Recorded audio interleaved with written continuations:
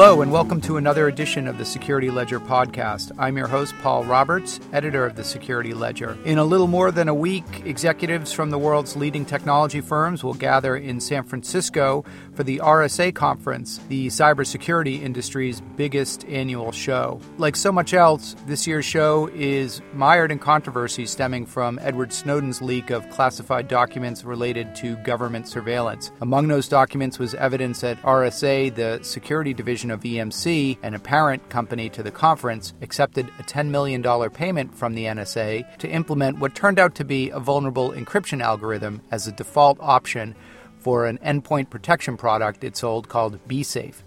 RSA subsequently advised customers to stop using that encryption standard. But the backlash has prompted some prominent speakers to bow out of scheduled RSA talks and has spawned a protest conference, TrustyCon, in RSA's shadow. Here to talk with us about these developments is our frequent contributor and friend, Mark Stanislav, the security evangelist at Duo Security. Mark, welcome to the Security Ledger podcast. Thanks for having me, Paul. So you and Duo will be at the RSA conference this week in San Francisco.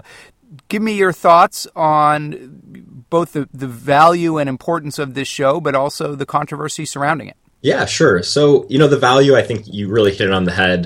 This is a great time for a lot of, kind of the brain trust of InfoSec to get together in a little bit more of a formal environment. You mentioned, DEF CON.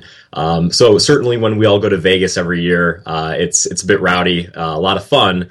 But I think RSA is a good time to actually see really kind of what the year is going to hold for technology companies with regard to InfoSec. With regard to TrustyCon, I think anytime controversy pops up, especially in the InfoSec community, the reaction is, let's have a conference to talk about why this is a problem, which isn't, perhaps, the worst thing in the world. Anytime we can talk about things and understand how we all feel about it and then see what kind of outcomes we want from the situation and make sure this either doesn't happen again or just that we come out of it with a better sense of what trust means to us, which I really think is the goal of TrustyCon. I'm excited to see kind of what the output is, because I think anytime you put together one of these very thought leader type conference events, you want to see something actually manifest from it other than just talking in a room for a few hours during one day, whether that's a policy document on trust in the InfoSec industry or maybe just a blog post kind of wrapping up the thoughts from the event. It's interesting. Some people would say that any controversy is good controversy when you're doing something like, hosting a conference. Do you think this is good for RSA, the controversy that has come out of this, in terms of its, visibility and importance, or is this damaging to the reputation of the show? It's tough. I'm sure the RSA conference organizers, if you look at the size of EMC and then you look at the size of RSA and then you look at the size of RSA conference, it's mind-boggling to even see how the thing that people are upset about could actually be directly related to the conference itself or the organizers. So I think it probably is a negative impact, because really, what can the conference organizers do to change the allegation that has come out, other than to say, hey, we're going to have a conference. We've invited a lot of really well-known speakers that don't necessarily agree with our policies or maybe the way we have done things in the past, as our parent company, that is. So I think they're trying to push through. They certainly have no lack of presenters. They certainly have no lack of attendees this year. And it's one of those things that on the periphery, you're going to have things like TrustyCon pop up. And, there's going to be a news cycle or two before and after that really starts saying what's going to happen at RSA, what craziness is going to ensue. And maybe there will be some, hijinks that happen. But at the same time, this is a very big event. It has been for many years. And I think a lot of people are just excited to get the value out of it that they have in the past and kind of ignore what's happening on the side. I would agree. One of the interesting things that RSA does every year is it is a snapshot of the industry, the cybersecurity industry in a place and time. This year, one of the themes that I've certainly picked up just looking at my inbox is managing sophisticated attacks within your network, responding to sophisticated attacks within your network. I'd be interested in your thoughts on that and where you think that is going to take the industry. in terms of where we're seeing technology evolving to, it's really focused on less of perimeter level security, because we've seen the perimeter breach time and time again, whether that's via, phishing attacks leading to stolen credentials, whether that's malware that exfiltrates data.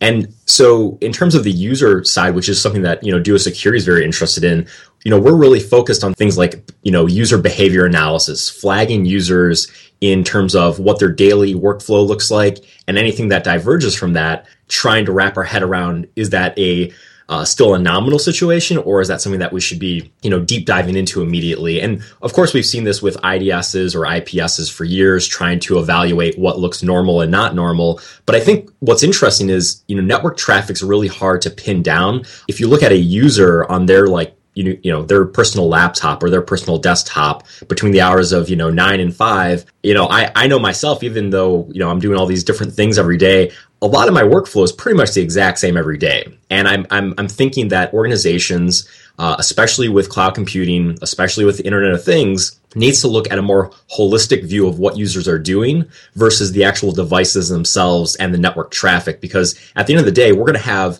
a dozen devices per person in a couple of years. And how do you really, try to control that with just a network level device? It seems like a fool's errand. So I think if, we talk more about mobile and understanding what people are doing with their mobile phones, so mobile device management under the context of bring your own device, but then also the iPads or the laptops that people are using every day, what does that workflow look like? And can we help flesh out what that baseline for an individual looks like, and then try to wrap our head around, okay, the user does this every day.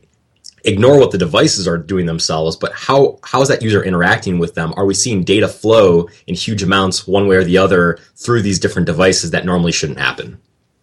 One of the huge themes this year is passwords and, password theft, password cracking, and a lot of folks saying, passwords in the way that we've known them, which is some kind of alphanumeric value, have really outlived their usefulness. What are we going to be hearing at RSA when it comes to the future of the password, both in the enterprise space and I guess in the consumer space as well? Target really has blown this whole thing wide open for us this year, because as we learned very recently, the HVAC contractor that apparently was, if you will, breached, allowing the access through, to Target. In that case, we're finding out that it was actually, a phishing attack, more or less, that stole credentials. And this is the exact same thing we've seen in the news for, dozens of years now in some ways, if you think about it. We're at this point where the humans are typically the weak link. We've understood that for a long time. And what we're seeing, I think, in a greater maybe story arc here is, if you take the Internet of Things, you take proliferation of just computing in general, and then tie in cloud services where you might have a dozen vendors now. There's a lot more attack surface to go after humans for that can really lead to, not keys to the kingdom in all cases, but in a lot of cases, that next foothold that attackers need to, break into their target. And I think, Duo Security's focus really this year is continuing what we worked on late last year, which is really democratizing two-factor to the masses. So, we've seen passwords fail. We know two-factor can work very well. And we also know that two-factor doesn't have to be a pain. And that's the one thing customers keep saying to us is, we always thought two-factor looked like this one model we saw 20 years ago. We had no idea it could be this simple for our organization to deploy, nor did we think that users would actually adopt it and be happy about it. And so user trends, in whether it's consumer or enterprise, I think we have to keep focusing on what is the user doing, how are they approaching security, and when can we impact their daily security routine in such a way that they don't even think they're changing much about their lives. It's really about adopting to the consumer and to the enterprise user rather than forcing them into a shell like we've been trying to do for the last 20 years. Yeah, it's interesting as well, and I think that idea applies really kind of across the security space, which is how reasonable is it to ask companies that are not expert in technology or cybersecurity, like an HVAC company, to be able to monitor and manage, very sophisticated IT deployments, as well as, even more subtle connections to their customers and supply chain partners and so on. So a lot of this sort of threat intelligence technology presumes that you have somebody in your organization who even knows what to do with the intelligence once you have it, right? So, you're speaking to just the password piece, which is how do we make this easy and accessible so that we can start filtering it down to the rank and file, the users who are going to be targeted. But it strikes me that enterprises are really dealing with the same issue, which is, we've got an IT group who can manage our IT infrastructure, but they're not cybersecurity experts, and we can't really afford to hire a cybersecurity expert to work just for us, right? Sure, and even the organizations that can afford even one cybersecurity expert, as you can imagine, that doesn't scale.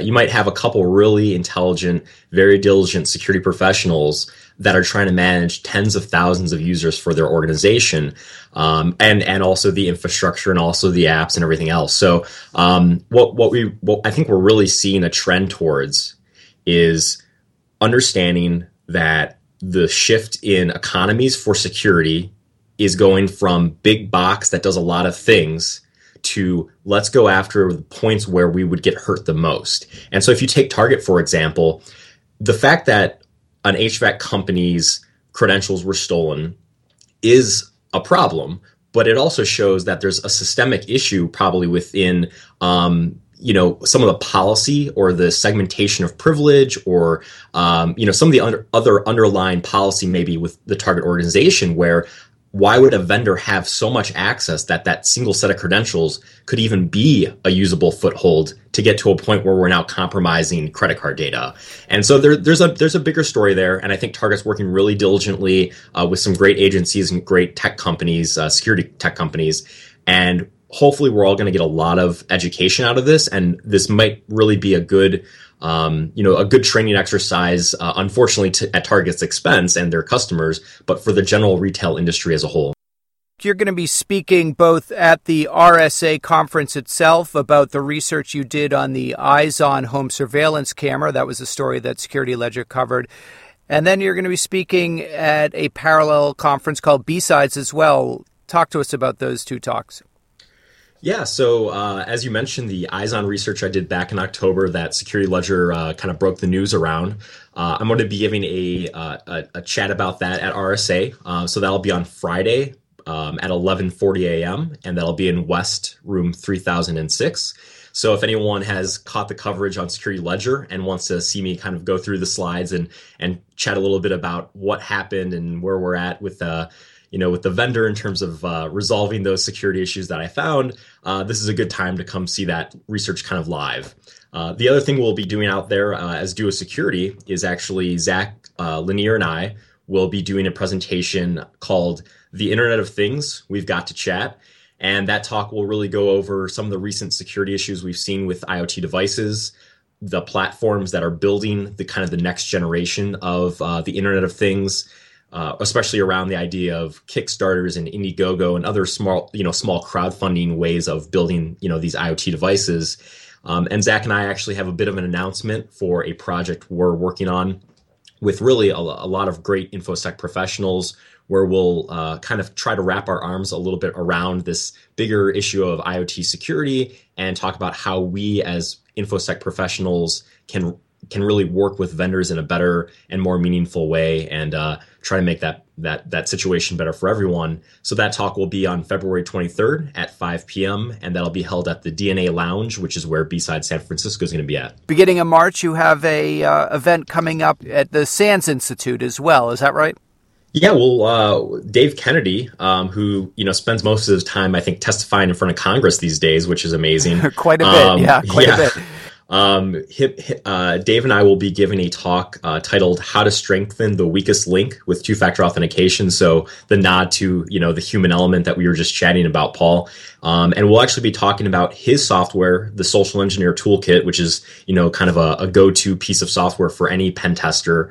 And we'll actually be giving a demo of how attackers actually use that kind of software to, phish their targets. And we'll actually then show how Duo Security through two-factor authentication as well as transaction level authentication, actually in a banking scenario that we've built up, how we can actually help add some security to what a lot of people consider a really hard situation to solve. Fantastic. Well, I look forward to both of those. I'd like to thank you once again for stopping in and talking to us about RSA. We'll have to hook up after RSA and see how things turned out. Yeah, I'm sure at the very least we'll have some good stories to talk about on the air, huh? I don't know about on the air, but but listen, Mark, thank you so much for talking to us on the Security Ledger. Thanks for having me again, Paul. It was great. Mark Stanislav is the security evangelist at Duo Security. He was talking to us about the RSA Security Conference, which starts the week of February 24th in San Francisco, California. Mark, thanks. Thanks.